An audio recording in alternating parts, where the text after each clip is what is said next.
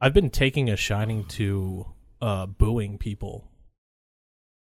You know, it's in like public. no, well, yeah, actually, it's the most like dick thing that you can do, and everybody joins in on it. It's crazy. The booing is so.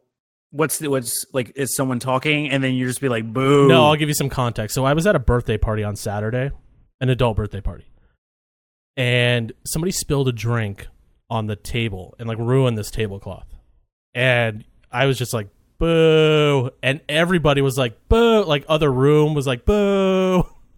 Wow. It's like the most satisfying thing to start a boo towards somebody else. This always gets me back to the whole thing about negativity and how it spreads much quicker than positivity. Because I feel like if you started clapping, you just look like an asshole, and then everyone just kind of like awkwardly claps with you. Yeah, they're not happy to do it. No, I feel like with a boo, people are like, "Fuck yeah, I've been waiting for this." Yeah, I've been waiting to boo something for a long time. Yeah, it's just been sitting there like boo, boo, boo. It's really satisfying to do it too. It's kind of like releasing anger without just looking like a crazy person. Like if you scream like "fuck," you're like that guy's he's having some problems. Yeah, but if you're like boo, just like, oh shit, what is he booing at? I'm gonna start booing too. Yeah, and then everybody's just like, oh, something sucks. Boo. Yeah.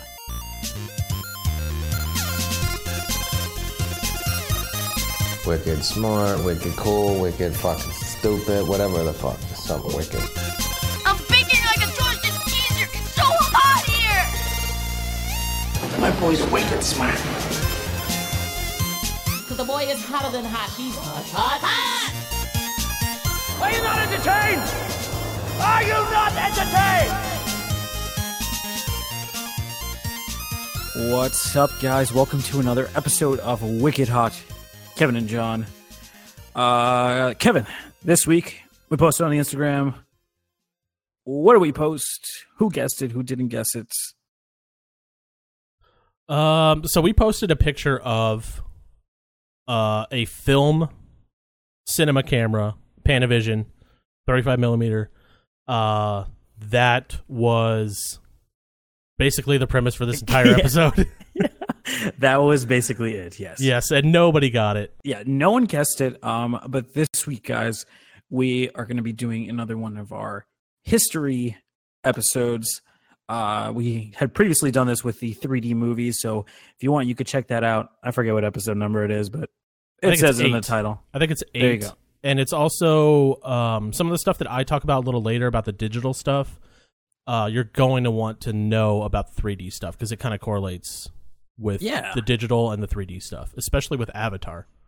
Oh, yeah, and I think the 3D stuff is pretty interesting on its own, too. But this week, guys, we are going to be talking about the history of film, specifically from, like kind of the precursors to it all the way up to current digital age. I'm excited for it. This was a lot of interesting stuff that I was reading and very technical, and there were still some questions that I wanted to answer that weren't answered for like in layman's terms, basically. Yeah, I know my stuff. I'm going to have to try to break it down as much as possible into terms that normal people can understand, because even as somebody who went to film school, some of the stuff I didn't understand for the digital part. So you're handling the history of film in movies, and I'm handling mainly the digital age in filmmaking. Yes. All right, guys. Well, let's get into it. We're starting history of film in 3, 2, 1. Get into it. There's no movement in movies at all. They are still pictures. But when shown at 24 frames a second, through a light bulb, it creates the illusion of movement. So thus, as opposed to a recording device, when you're watching a movie, a film print, you are watching an illusion. And to me, that illusion is connected to the magic of movies. So before we get into the idea of the first motion picture, I want to take you way, way back to the year 1878. Damn. So basically what happens here is British photographer Edward Muybridge, which, by the way, he spells Edward like a bitch. How does he spell it? Eadweyabridge. W-A-R-D. Jesus Christ. Yeah. That's some white people shit. That sounds like a hipster thing. It's like Eod Weard. It's like, no, it's Edward. I'm like, okay, you're a bitch. Yeah, and then that sounds like somebody who would get mad at the pronunciation, the wrong pronunciation of the. Oh, of they the get name. so mad. Yeah. So mad.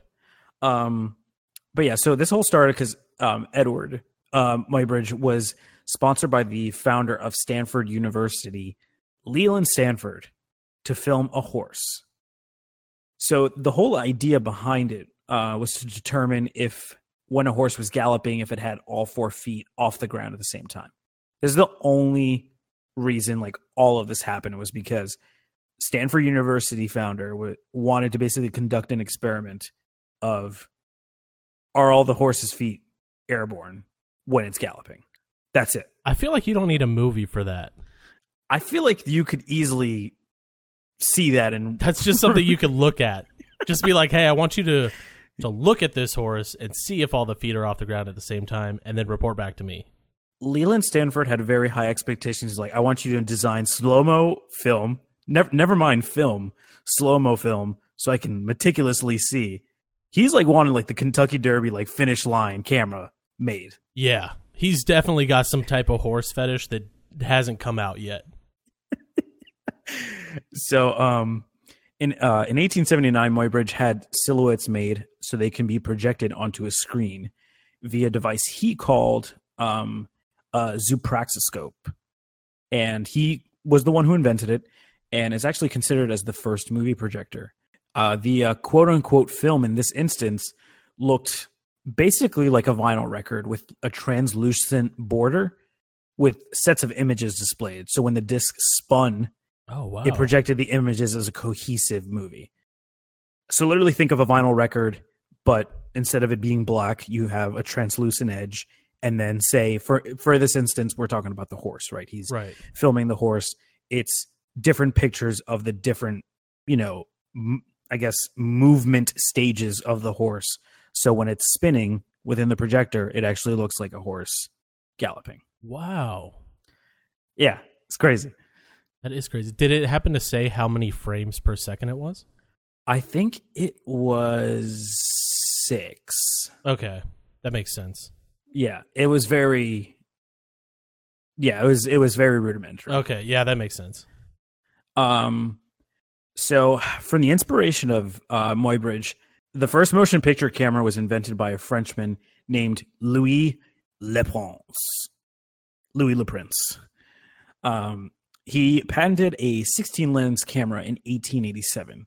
And this camera was actually operated by the first 8 lenses being triggered by an electromagnetic shutter on film. So he patented a 16 lens camera in 1887. And the way the camera operated was, and by the way, for people who wouldn't look this up to visualize, the camera looks like a box with legitimate 16 different fucking lenses on it.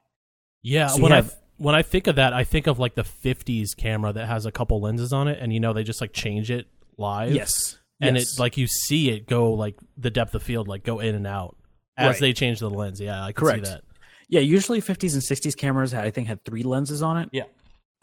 This had 16, but it was like a box. So the first 8 lenses were actually triggered by the film going through an electromagnetic shutter, and then the other 8 would operate on the film itself. So the first 8 are basically Wow. just there to basically start the shutter for the film to start being like whatever's being captured is really only being captured on the last row of 8 lenses. Damn. So the only reason that this wasn't successful was, as I mentioned, like you have 16 different lenses on a box, and each lens would capture the image from a different viewpoint. Slight variations, but when you Right. put it together, it just looks as if, basically, it's as if I put my hand in front of you and it looked like I had a ghost trail behind me. Yeah. So basically, almost like translucent versions of my hands that followed my actual solid hand. Yeah. If that makes sense. For like the photography people, it's a slow shutter speed. Okay. basically picking up the hand like every step of the way. It's kind of like a choppiness. Right. Which makes sense because this is technically being, slow shutter for considering you have to go through basically 16 different lenses Yeah. to get an image. It sounds very cumbersome. Yes. So after this, he actually, Louis Le Prince actually went on to invent a single lens camera in 1888. He used it to make the movie Roundhay Garden Scene, which honestly, lots of and by movie, I mean, you're not going to be able to see this in the theater, but a lot of his movies were like literal scenes titled like man walking, train moving. This Roundhay Garden Scene, it's just people in a garden, just like dancing or walking around. And yeah, a lot of movies back then were just like something moving. Like that, Right. that was everyone goes to the theater and watches a train coming towards you. yeah, Like that's Like, the there's fucking no- movie back then. well, this is actually even precursor to theaters. This most of the time, and we'll get into that later, but all of the motion pictures that he made, Louis Le Prince, were shot on gelatin or on glass plates. So they Wow. weren't actually shot on like cellulose film yet. Damn, I know a lot of cartoon Disney movies were shot on glass plates or painted on glass plates, like the backgrounds, and then the animation was like superimposed over it. Really? Yeah, Holy shit, that's that's awesome. how they shot a lot of like Cinderella, Snow White, like 30s, 40s, 50s cartoon movies. Do you think that was like a cost thing or? It definitely wasn't a cost thing because it was very expensive. Well, yeah, if you're hand drawing on different plates. So they would make like a giant piece of glass, like very long piece of glass, and just like slowly move it through the frame as like a background that's moving. And then they would draw, like normally they would draw like the person, each individual frame, but the backgrounds were the glass frames. So they essentially were stagnant. Yes. That's interesting. So at this point, after Le Prince does his shit, in comes our boy, William Freeze Green, who we talked about in our 3D movie episode. Probably don't remember, but we talked about this guy because he was one of the first people to come up with like the stereoscope that ends up becoming 3D film. So Green started to experiment with using oiled paper for film projection, but he ended up using celluloid. So he patented a camera to make use of celluloid film, but in 1890, while he was demonstrating it, it was a complete failure. It was horrible frame rate, and it was very unreliable. So after his failure in that, Thomas Edison, who honestly, I feel like he's a part of basically like every innovative story during this time frame, like late 1800s, early 1900s.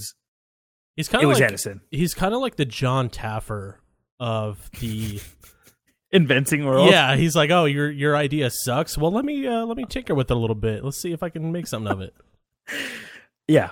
Oh yeah, that's definitely it. He instead of being a bar expert who's opened thousands of bars, he's like, I've patented over 10,000 items. Yeah, exactly.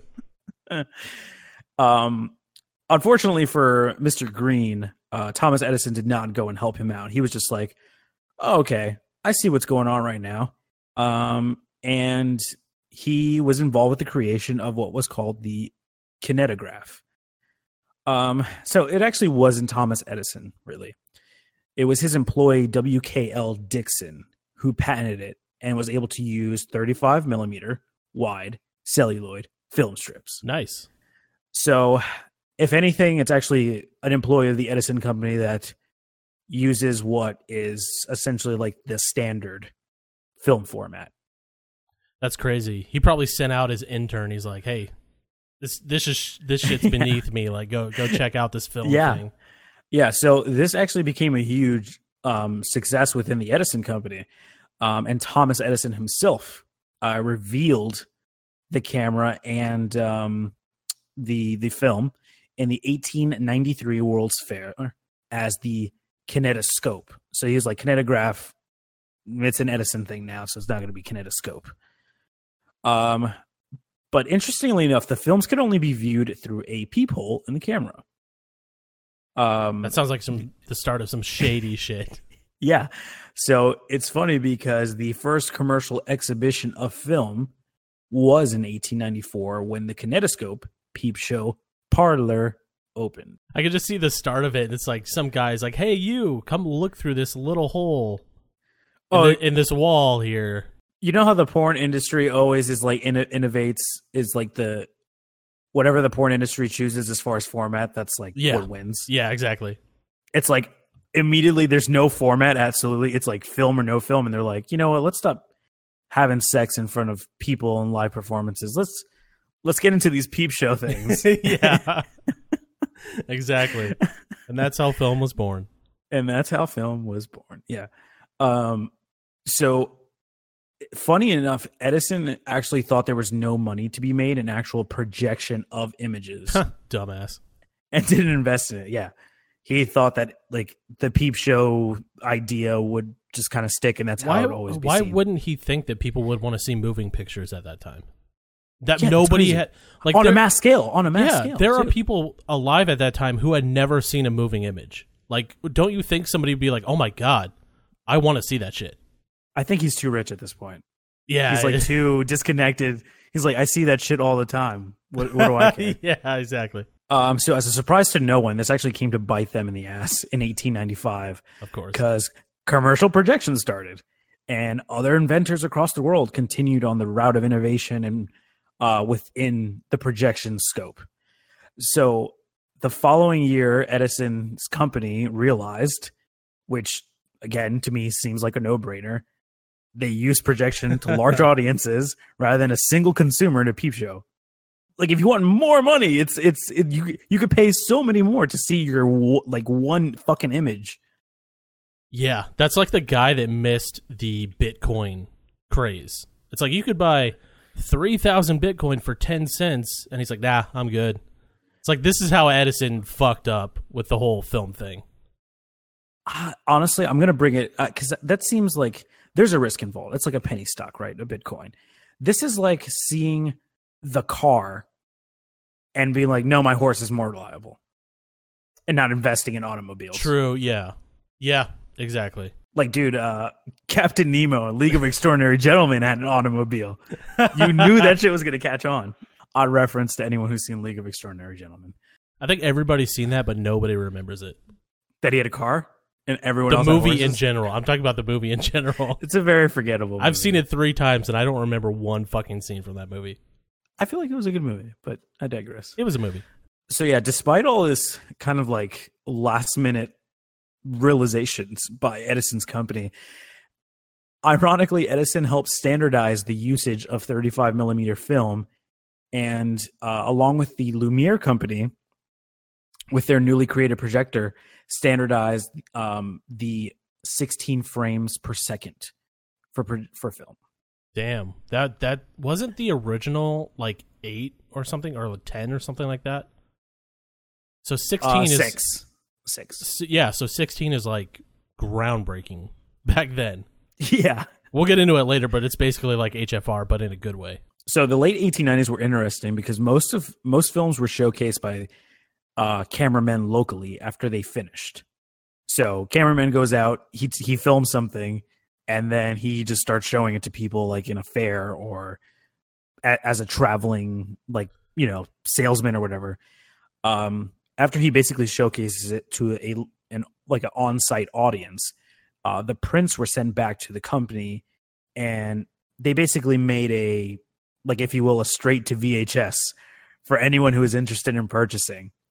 So a guy goes out, he, you know, films sun rising, and then he sends that over, and then the company's like, all right, we're going to make a bunch of sun rising movies, and we'll sell it to the highest bidder, or not to the highest bidder, but we'll sell it to the consumer, or to like other companies who are interested in basically showing it off themselves.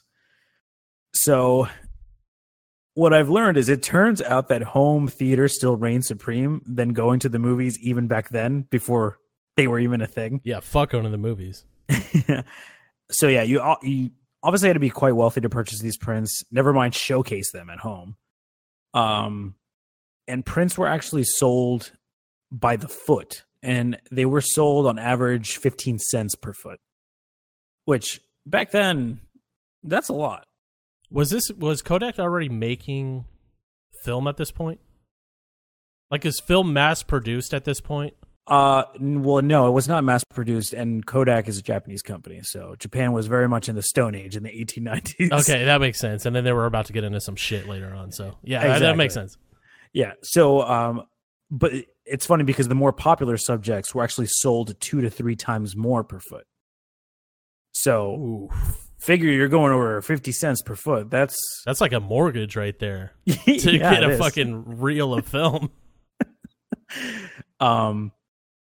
So it's interesting because the most popular way to view movies wasn't originally in the theater, although they had been exhibited in existing theaters and music halls, but instead they actually were shown within various storefronts.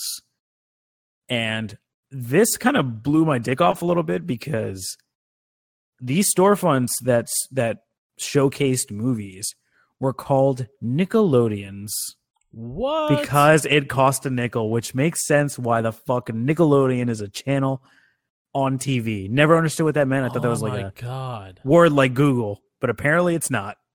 Yeah, Named after a Nickelodeon, where you pay a nickel to see a movie in a store. That's insane because that's a kid's channel. So like, how is a kid gonna be like, oh, I understand what that means? Like, I never Yeah. got that. Oh yes, in the 1890s, that was a famous way to go to the movies. Yeah, exactly.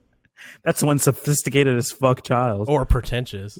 So another thing that kind of blew my dick off, and I honestly thought this came in later, but color in movies happened in the early 1900s. Really?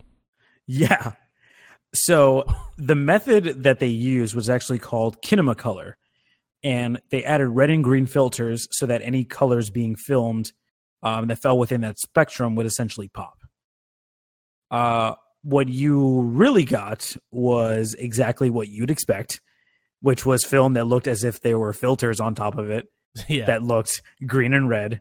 There was a shit ton of color flicker because of the fact that if something is moving rapidly from basically from one filter to the next, it's like just jumping all over the place because it's not a stagnant thing that's happening. Yeah. Yeah. So because of all this, Technicolor came into play, and they actually came up with the idea to project the color simultaneously. For example, Kinemacolor, you go from red to green, green to red. Technicolor, you're projecting both simultaneously, thus eliminating any sort of color flicker. But as we know, Technicolor is still very much in play. Yeah. They further developed subtractive color and used a beam splitter within the camera to filter red and green images simultaneously onto 2 pieces of 35 millimeter film. That's interesting. Beam splitter is what they use for teleprompters now. Yes. So they were chemical. So once the colored image is onto 2 pieces of 35 millimeter film, like literally one part is on the red, one part is on the green. So once the image was filmed, they were then chemically toned and they were glued together base to base to make a single strip of film. And the first film to use it throughout the movie was The Black Pirate in 1926. Damn, that actually sounds like too recent to have like legitimate editing practices done on film. Yes, yeah, they basically would cut it and then glue it together. But what's funny is that the projector heat would actually make the movie out of focus because of the distortion to the fused film strips. So you would get pretty decent color for the time, 1920s. It's not by any means like the color how you would see in the 50s and in more recent films when color was starting to come into play. Yeah, but it still was pretty decent. But yeah, you'd see that, but then the movie would slowly start to lose focus. And unfortunately, because of this, by 1928, when they fixed the process to a single strip of film, so no more having to fuse it together, it was just way too expensive to produce a movie in color. because it actually costs 3 times as much more than in black and white. Damn. And that was back when people didn't give a shit about if it was in black and white or color. Right.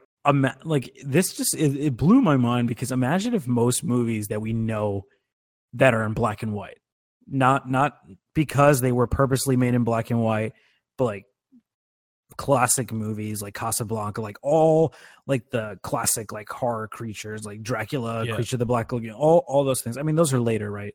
My favorite black and white movie is Mr. Smith Goes to Washington. Okay. Imagine if that was in color. 1938, I think. Like, imagine if all those things were in color. That's insane to me. Yeah, that's insane to me that it was possible. It's very weird to think that that movie could be in color, because filmmakers back then shot. They shot the movie and they did the cinematography for the movie to specifically be in black and white. So right.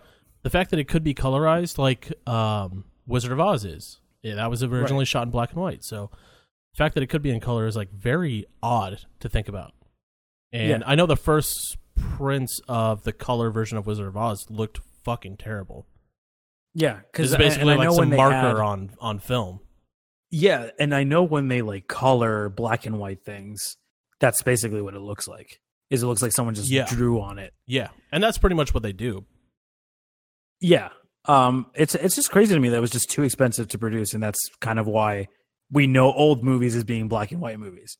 Yeah, because at this time, the old movies that are black and white were the ones that literally were man sitting on a chair, a woman walking in the park, train moving. Like those were the movies. From then on, it's like normal actual movies could have been color, and they instead went with black and white. So by the 30s, color was non-existent until Technicolor was able to create a new beam splitter that enabled the camera to record 3 primary colors. So that's yellow, cyan, and magenta. The negatives that captured the light were printed onto gelatin matrix films. So a matrix film is essentially what is inside the lens that is able to quote unquote see the color. The matrix would then be color soaked in its respective color. So 3 different types of matrix. I don't know if in this case it'd be a matrices or matrices. I would say matri. I don't think that's right. That doesn't sound right. I'm pretty sure that one is 100% As soon as I said wrong. it, I was like, that is not right. So yeah, 3 matrices are matrices. One in cyan, one in magenta, one in yellow. Color soaked, put in the camera. So everything, the light that is essentially going through the lens is being picked up with that color. Right. And at this point, the color process was essentially flawless. And the first film to use it was an animated short by Disney, which was Flowers and Trees in 1932. This led to much more vivid colors, much more variation of colors. You had essentially, because they reduced, instead of just doing, red, blue, red, green, you bring it to magenta, cyan, yellow. You're lessening the colors, but by that, you're opening up to a whole new range. And that's basically how, with that subtractive coloring, they were able to basically, it's ironic that subtractive coloring gives you way more color, which is exactly what they did. It doesn't sound like it should make sense, but it does. I guess it just works. It does. It does. Now that we have how color was translated onto film, I wanted to talk, and this is going to be more of a brief thing because this is where things get really technical and very, very confusing. And that's when it comes to sound in film. So sound in film was always something that garnered significant interest. But at the time, it was almost impossible to include sound in movies just because of synchronization issues. Yep. The 2 main companies for sound film at the time were Vitaphone and Movietone. And Vitaphone was sponsored by Warner Brothers.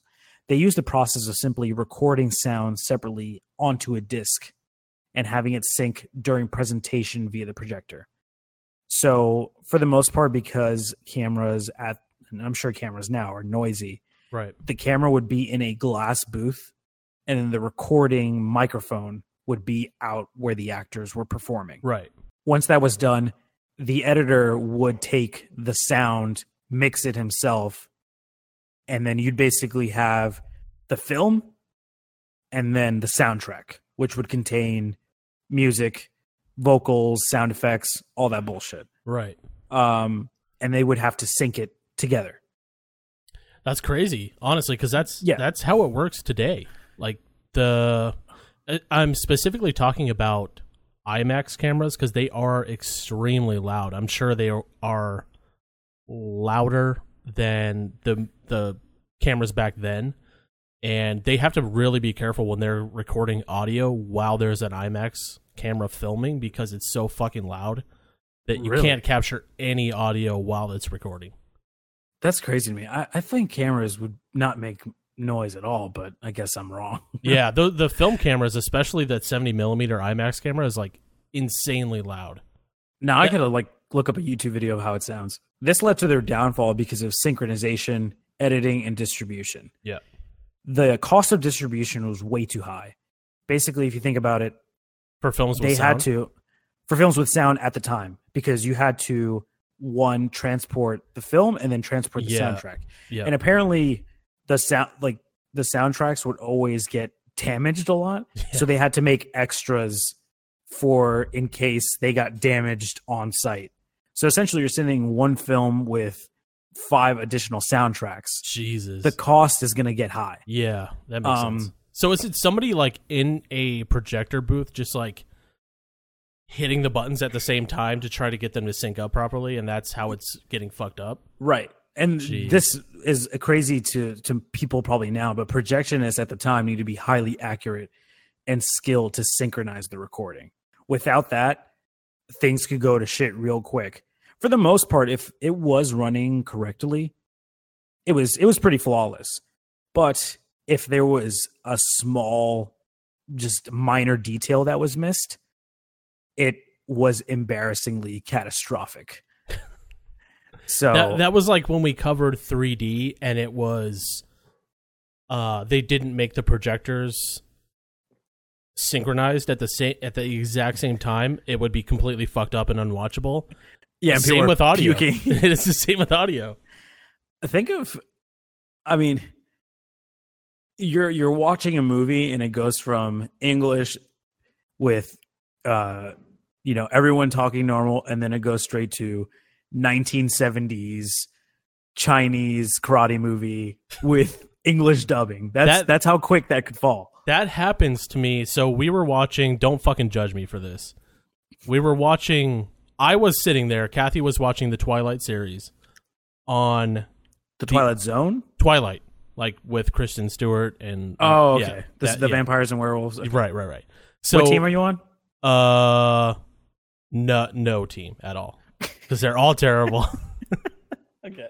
So she's watching it on the Xbox One, the Blu-ray version of it, because we have, of course, bought all the Blu-rays. And the audio is not syncing properly. I'm like, this is unwatchable. This is fucking bullshit. And she's like, I don't even notice it. And the voice dubbing is off too. Yeah, and I'm like, for some reason, the Xbox One, sometimes the audio gets off on Blu-rays. And as soon as I said it, she's like, God damn it, I can't fucking watch this anymore. Yeah.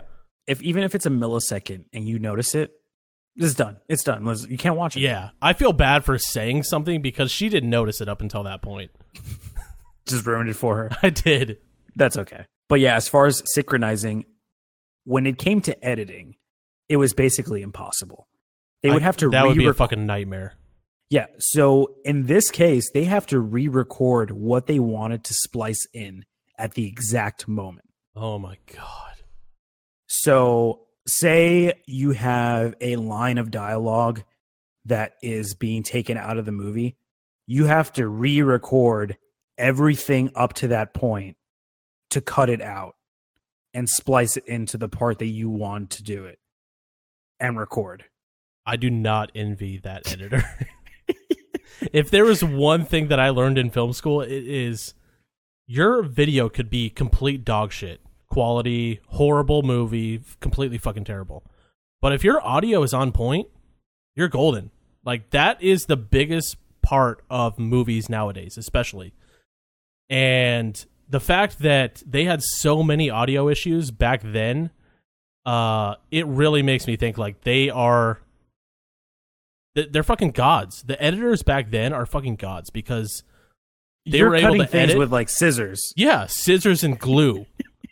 Like they were using the shit that a fucking 5-year-old's using nowadays. Yeah. And then in this case, they're using vinyl records and then re-recording a vinyl record to have movie audio onto it. With all these problems, Movietone got it right. They pioneered with optical sound. So the sound was recorded right onto the film via print of the actual waveform. How fucking time.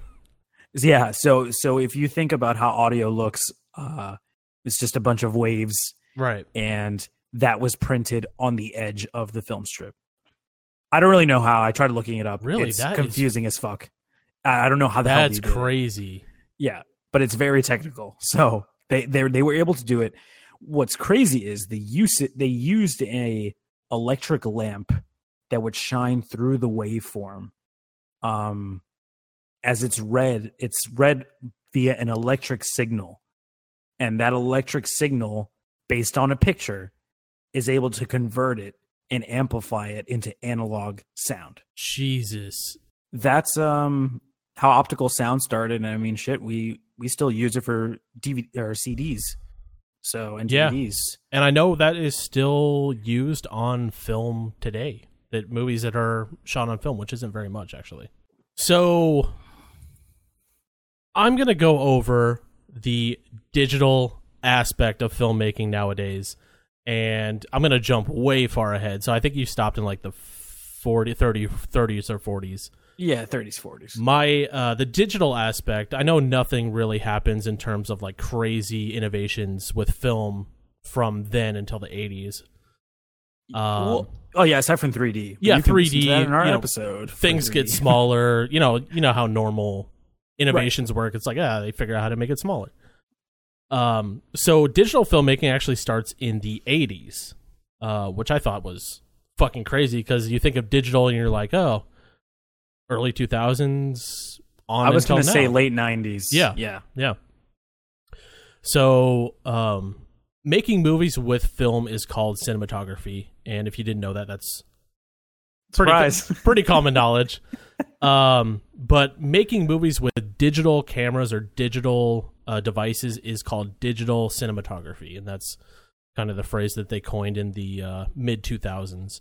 So my question is, what does the cinematographer do exactly? The cinematographer is responsible. The cinematographer, in my opinion, is the most skilled and important person on a movie set.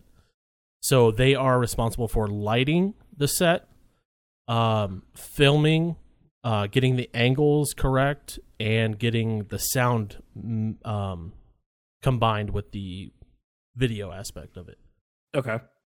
So, in the late 1980s, digital cinematography starts to kind of evolve.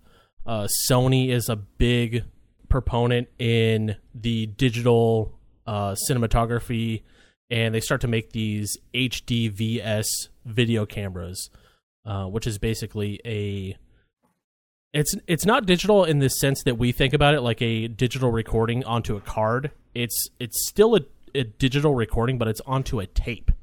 Okay, so it's digital onto an analog medium still. That reminds me of the camera that Marty McFly uses when he's filming the Time Machine. Right. At the mall. And that's the camera like that. That's the very start of the digital cinematography age. Is like that point, and it was still very new. They were right when they hit that mark, but it was still very new, and pretty much nobody was using it at that point. Right.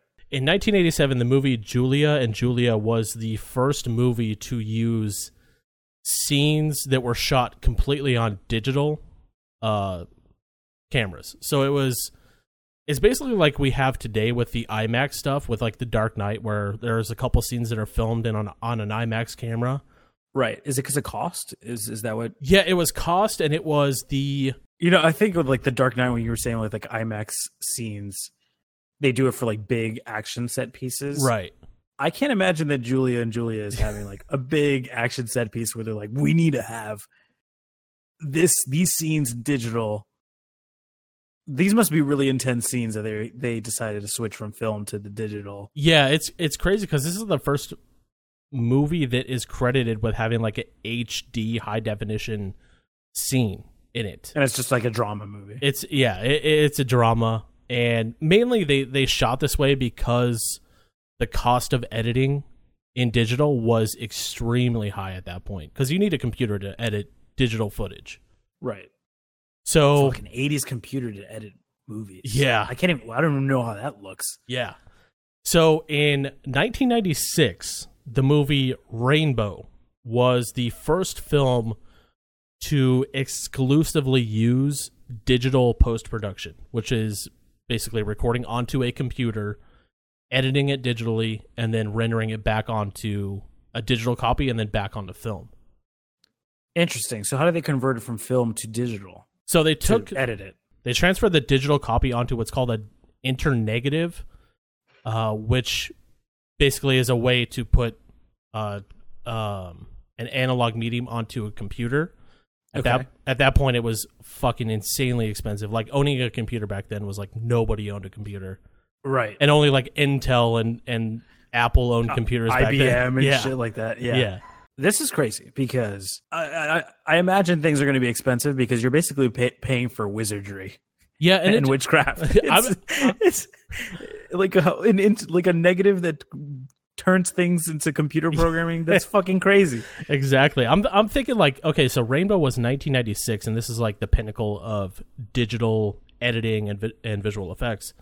And I'm like, this is 3 years after Jurassic Park has come out, and that shit, I don't know if you've seen that recently, but that shit still holds up. Oh, I've seen it recently. And I know it's added it to my list on Netflix again. I know it's animatronic, but there's a lot of visual effects stuff on there that still holds up to this day. How the fuck do you do that? Do you make it on a computer and then print it and then put it on film? Yes. They basically... Oh, wow. I'm surprised I got that right. Yes. They basically take it from the computer and print it back onto film. And that's how they did it up until the early 2000s. When they were still making movies on film, they were transferring it from film to digital on the computer to edit, and then transferring it back from the computer back to film to be That's crazy. Distributed to theaters. That's crazy. So in 1998, that's right about the time that I got into filmmaking, and that was like the first time that I got a camcorder, and it was an HD cam, and that was like groundbreaking at the time because that was... Oh, I remember. That was the first time that they had 1920 by 1080, and that was like the very first time that it was like consumer level or professional / consumer level HD cinematography. It was available on the market. So later that year, the movie The Last Broadcast, which I've never fucking heard of in my life. I've never seen it before. I feel like that's the movies they use to pioneer certain things. You know? Right. It's like the Ang Lee. Like, this movie's not going to... Yeah, it's like the Ang Lee movies. That movie was the very first movie to be completely made in digital format. And pretty much nobody saw it because I've never fucking heard of the movie. I got a conspiracy theory for these movies that are pioneers in certain things. What's that? Like, granted, I've never heard of The Black Pirate in 1926. I don't know any movies from basically earlier than 1950s, probably. Earlier than the Goonies, basically. Yeah. I'm thinking that they're making the movie or writing, and director writer just knows this movie's going to be shit. Let's call up those guys that want to experiment with various technology, and who knows, maybe this movie won't be remembered, but maybe it'll be remembered for being the first to use sound, the first to use color, the first to use digital HDR or whatever. It's like they think that this movie might be terrible, but at least it's going to go down in the record books. Yeah, for something. Yeah. So on to 1999, and John, I'm going to ask you this question. Who do you think is the pioneer of digital filmmaking in the year 1999? M. Night Shyamalan. It is not M. Night Shyamalan. So in the year 1999, George Lucas, of all people, That was going to be my second one. I releases... was going to go with George Lucas, but I thought it was too easy. So George Lucas releases this little indie film called The Phantom Menace, and it has a few scenes with digital cinematography. And do you know which scenes? The pod racing scene and Makes sense. That makes sense. Oh fuck, what was the other scene? I can't remember the other scene, but definitely the pod racing scene. Well, that's like all CGI, so it's probably way easier. It makes sense. And not having to retranslate it to be. But wait, you're saying it was filmed and made digitally, or was it put back onto film? No, it was filmed digitally and then edited digitally and then put back onto film. So okay, see, that seems easier. Yes, you should just do that. Yes. If you're going to do that, yeah. So after the movie released and it was obviously a huge hit, he basically said, I'm going to release every movie I ever do on completely 100% digital. That was a mistake. So he's like, yeah, the next movie, episode 2, Attack of the Clones, going to be digital. So Attack of the Clones releases in 2000, and then the sequel releases in 2002. Both of them are completely 100% shot on digital cameras, edited digitally, and released back onto film. Interesting. Okay. Yeah. So did they not have digital projectors yet at the time? No, they did not have digital projectors. That makes sense. So fast forward from 2002 onto 2009, which is like the first innovation for digital filmmaking, which is insane to me. Like, I was in film school in 2006, and I feel like digital was like at the forefront of everything. Right. Apparently not in Hollywood, because in 2009, Slumdog Millionaire became the first movie nominated for an Academy Award for Best Cinematography. It was shot completely on digital. Yes. Okay, so that's a history that isn't a shitty movie and remembered. Right. Yeah, that's like the first movie that has some innovations in it and is actually very good. Yeah. So that same year, Avatar was not only shot on digital camera, but we talked about it in the 3D episode. It had some groundbreaking advancements in the 3D technology, which is, it's crazy to think about that. Not only was it a digital, like one of the first 100% digitally shot movies, but it was also the forefront of like the 3D craze. And I still think it may be at the forefront because James Cameron just invents this shit. Yeah. It's crazy because it's like 100% digital, and that's like unheard of at this time.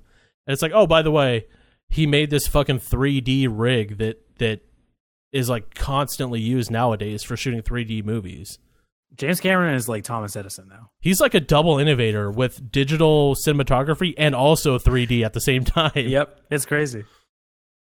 So in 2012, we get the movie that everybody fucking hates. 2012, The Hobbit series in high frame rate HFR. And I don't know about you, but I saw the movie in HFR and I fucking I could not stand it in HFR. I couldn't stand it either. I couldn't stand the movie as a Lord of the Rings fan. I couldn't stand the movie, and I thought it looked like it was fast forwarded or a time and a half. Yeah, I don't know about you, but like, so I have an HD TV that has 240 hertz. Immediately, as soon as I get a TV that has that, I turn it off because I can't stand it. I don't think I have 240 hertz, but I can't stand it regardless. I think it looks terrible. Every time I am in somebody's house that has that turned on, which is very often actually, I'm like, man, turn that shit off. Like, I don't want to watch a fast-forwarded commercial or Netflix show or something. Yeah, I can't stand it. That's like how if you remember how the Blu-rays used to look. Yes. They got rid of that bullshit. They did, I always thought it looked weird. If you don't know, HFR is 48 frames a second. A normal standard movie is shot 30. In 24 frames a second. 24, really? Yeah. Actually, 23.976 if you want to get technical about it. I do want to get technical. TV, you're actually close. TV is shot in 30 frames a second. So anything you watch on TV, Netflix, that is 30. makes sense why it seems so different. Yeah, you always get a feel where it's, okay, this is a TV feel. Even if it's on HBO, you know it's on TV. Right. And if you watch a movie, Which this not to get off on a little tangent, but this season in Westworld, they went from movie. Don't fucking quality. spoil it for me. I haven't watched. No, it no, yet. I'm not. Okay. I'm not. But like in certain scenes, they go and you can tell it's specifically movie quality, 23.796 frames per second, and then it jumps back to 30. So It's 9. makes a little more sense. Yes, it's because TVs at the time that they were making like sitcoms and stuff, like 90s, late 90s, the TVs can handle 30 frames a second better. Okay. So moving on to film, it's like, you know, you get that little shutter look because it's a little slower, and that's honestly like what I respect about the film aspect of it. You know, like when you see like It's a slower process, more refined, Right. more tasteful. right, and I'll get into TV's that. just rust. Right, yes, exactly. In late 2013, Paramount became the first major studio to distribute movies to theaters in the digital format, basically eliminating the 35 millimeter film entirely. Shame. And actually, the last movie that Paramount ever produced in film was Anchorman 2. Really? Yes. Wow. And it's crazy because the first movie, so Anchorman 2 was the last movie. The first movie that Paramount distributed digitally was The Wolf of Wall Street. Interesting. Yeah. Well, I guess it goes to show that I can't really tell the difference. I'm not a huge like cinephile like that. Although if someone's like, oh, it's coming out in 35 or 70 millimeters, which I still don't really know the difference, I'm like, oh, I'm into that. I'll go see it in 35 or 70 millimeter. 35 is any movie that you see. 70 millimeters is IMAX. That's the giant screen that you would see. Okay. This kind of segues into the distribution of digital films. And back in 2005, a bunch of studios got together and came up with a digital cinema specification for distributing these movies. It was a joint venture between Disney, Fox, MGM, Paramount, Sony, Universal, and Warner Brothers. So basically every studio. I was going to say every studio ever. Basically every studio ever agreed to how they're going to distribute these movies. And it basically encompasses 2K and 4K releases for now. So are we in the age of 4K? Yes, we are in the age of 4K, but there's occasionally movies released in 8K, 6K, just because the technology is there. Well, like there's cameras nowadays that can shoot as high as 12K, which is insane. Like it's ridiculous. And those movies are still like downscaled to 4K to be released this way, but yeah, it basically, like when you're editing a movie that's larger, like let's say you go back to the 1080p aspect and you want to release it in 720p, you have a little more room around the entire frame of the movie to basically do what you want with it. If you want to have it offset a little bit, you have a little room with it. And that's kind of how it is when you shoot on like 12K and you're releasing it in 4K. Well, I feel as if some theaters, even today, aren't equipped to even just, project in 4K. Because I go to a special theater that is a Dolby Atmos theater, right, with the sound and with 4K laser projection. Right, and that was actually. So I guess I am a cinema snob. Cinemaphile, yeah, yeah. That was kind of some of the concern that theater owners had from switching from film to digital was not only the cost, but the fact that how would this be distributed? Right. So back when theaters were switching, they basically subsidized digital prints and charged a cheaper fee for them to change from film distribution to digital distribution. And I know like Disney nowadays just like emails you a fucking file of the movie that is like date locked, so you can't open it until the release date of the movie, and it's just like wait. You're telling me that movie theaters get an email from the studio? Yeah, that's like a rudimentary. movie? Yeah, that's a rudimentary just description of how it goes, but it's basically a secure network. I'm assuming Disney, so in this example, Disney emails like AMC corporate, and then Right. AMC corporate distributes it to theaters. Yes.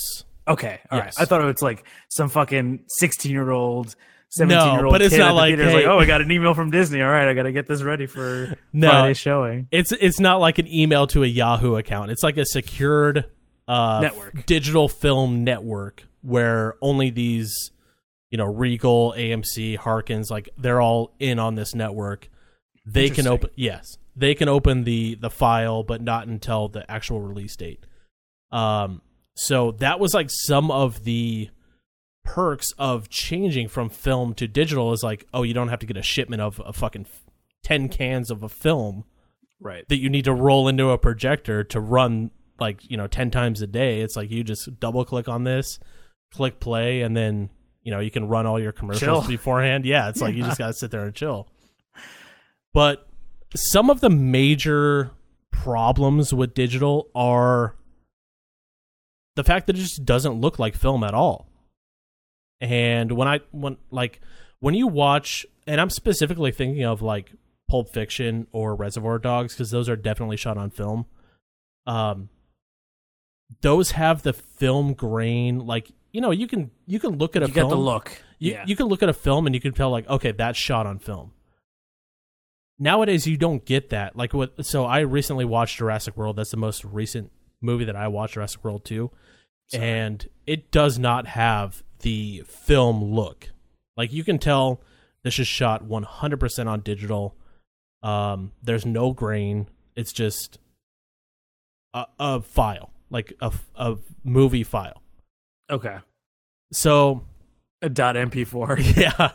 So that's like some of the problems that actual filmmakers have with this, because think what you want, but filmmakers are artists, and they want to choose their medium based off of how they want their style to look. And Quentin Tarantino and Christopher Nolan have been very outspoken about not using digital. They hate the way that it looks. It's too clean. And basically, Christopher Nolan came out and said that movies shot on digital, the only reason that the filmmaking community is moving to digital is because Ease of use. not necessarily ease of use, but like they want. He's basically blaming the film industry for wanting to change formats just solely for money. My question is, in this case, Christopher Nolan and Quentin Tarantino, when they're doing post-production, they have to be doing that digitally? Yes. So in my experience, I've only ever worked on one project that was shot on film, and it was the worst experience of my career because shooting on film, that shit has to be developed. So they have to shoot it on film. You can't, it has to be developed in a dark room. You shoot it on film, you send it to a dark room, develop it, and then you can see what you just recorded.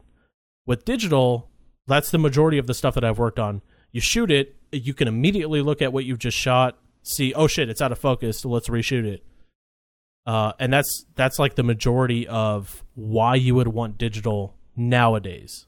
I would assume, though, for a huge production that the turnaround time is quite short. Right. Turnaround time is great for digital, but there are some issues with... No, I'm saying for film. For film, yes. Turnaround time is insane. Like, it takes weeks to... Like, you can... But for a big production, I would think it would be, all right, we shot for the day, we're going to sleep, and overnight they're going to develop all that. Yeah, shit. usually, so when you shoot on, let's say, film, usually get something back that's very rough, and it's called dailies, and you review that, and it's just usually a black and white version of what you'd shot for the day, and it's just a horrible quality, but you can only see what you shot. And it's very, very expensive. So the issue with shooting on digital is not only is it horrible for shooting fast motion action scenes, it's horrible in any environment that has dust or snow or pretty much anything that's not suburbs, like a city or something. Right, because it's less visible. Right. So the DP for Inception basically said, Director of photography for those people that don't know. yeah, director of photography for Inception said 1 out of 6 shots for Inception was shot on a digital camera. Just to see how it was. Right. And this is just talking about action scenes. They never used a digitally shot action scene. Out of 6 times they shot on the Photosonic 35 millimeter camera, they used every shot from that. Wow. So every time you see an action scene in Inception, it's a film shot, because the digital shot scene was just unusable. Fuck. And it's crazy because Michael Bay, like the fucking godfather of digital shit, had to shoot most of Transformers Dark of the Moon in 35 millimeter cameras because digital was so shitty. It was it was completely unusable because of the dust, and 2, it could not handle the fast movements. Wow. So they shot most of the action scenes in film. That's insane to me. Yeah, it's crazy. I'm almost like, this is like not a true fact, but So I honestly think that digital has a long ways to go, and I know Quentin Tarantino and Christopher Nolan are hugely outspoken about how horrible they think that digital is, and Christopher Nolan has basically come out and said that the film industry is using digital because they basically want to change and get the money from using digital, from everybody switching to digital, that filmmakers aren't considered artists anymore. It's just like basically a digital medium nowadays. right. Whereas using film, there's a lot more work that goes into using film. There's a lot more, you really have to think out a shot before you shoot something on film, because it costs so much money to develop the film and edit the film and transfer it back to film. Like it's crazy how much work goes into shooting on film nowadays. So do you think film is dying? Well, Quentin Tarantino said that as soon as digital becomes the standard for filmmaking, he's going to retire. Wow. And I think that's coming very soon. But I honestly think that digital cinematography needs to advance greatly very soon, or we're going to go back to film, because the digital filmmaking is it's so hit or miss right now. Like with Jurassic World 2 Fallen Kingdom, or whatever the fuck it's called, like it does not have the film look, and it does not look like a film. Like the whole time that I'm watching, I'm like, this doesn't look like a fucking movie to me, because it's so CGI, it's so digital, everything's so digital in it. Like, right. I want to see those movies shot on film. And as much as I hated working with film, I love seeing movies on film. Yeah, you're like, let someone else suffer. Well, it's funny because this kind of helped me transition. It's funny, all things begin and end with format wars. Yeah. It's always something. So, Kevin, I have a question for you before we wrap things up. Out of the more popular format wars, which do you think was the most catastrophic? Okay. Zune versus Apple, Betamax versus VHS, or HD DVD versus Blu-ray? Okay, I can honestly say that I still own a Zune, and that's funny. I think I knew someone that owned a Zune too, and I remember when they got it, they were like, "This is gonna be the best thing Apple's done." You know what's funny? My first Black Friday experience, I waited in line with a friend so he could buy a Zune, and I honestly haven't picked up my Zune in like 10 years. God. But I don't think that's the worst. I think the worst is HD DVD versus Blu-ray, because Microsoft and Xbox specifically really tried to adopt the whole HD DVD thing. Yep, they did. And it was such an epic failure that now the Xbox One has a Blu-ray player in it. Yep. It's like they admitted defeat in this. Yeah, I'm going to have to disagree with you on this one for once. I'm going to have to go with the VHS Betamax. Wow. Because Sony was so confident in this. This was like the precursor before Sony was the victor in the Blu-ray. Right. Sony was very confident with Betamax, and they were demolished. You know what's crazy? Demolished. Yeah, you know what's VHS. crazy about VHS and Betamax is Betamax was exponentially better quality than VHS. It was. But it only held like an hour of footage. Yeah. So VHS was like, okay, we can hold 2 hours of footage. How much porn can we fit on this? 2 hours? All right. It goes back to the whole I'm sure porn it came thing. down to that. I'm sure it came down to that. It did, actually. It came down to the porn thing. Like, who did porn pick? VHS. That's who won. Blu-ray? So Sony was like, we'll wait till higher quality is more in demand. Yeah. And then porn was like, we need higher quality porn. So they picked Blu-ray. I think the next quality wars for video, they got to get the porn industry involved. In film. Because porn is, whoever porn picks, like, that's the winner. Yeah. And I'm pretty sure porn isn't filmed on legitimate film. No. So it's not looking good. It's not looking good for 35 millimeter film. Unless they start filming in 70 millimeter fucking IMAX shit. Yeah. Well, to everyone that stuck around, thanks again for listening. We really appreciate it. Keep in mind that you can always catch us on other podcast outlets such as Stitcher Radio, Google Play, as well as YouTube for our audio version only. And for all your Wicked Hot status updates and news, please give the show a follow on Twitter, Instagram, and Facebook at Wicked Hot Talk, as well as our respective Twitter and Instagram handles in case you want to know what we're up to. But we hope to see you guys again next Monday. And I guess that's it, Kevin. Yeah, that's it. Bye, everybody.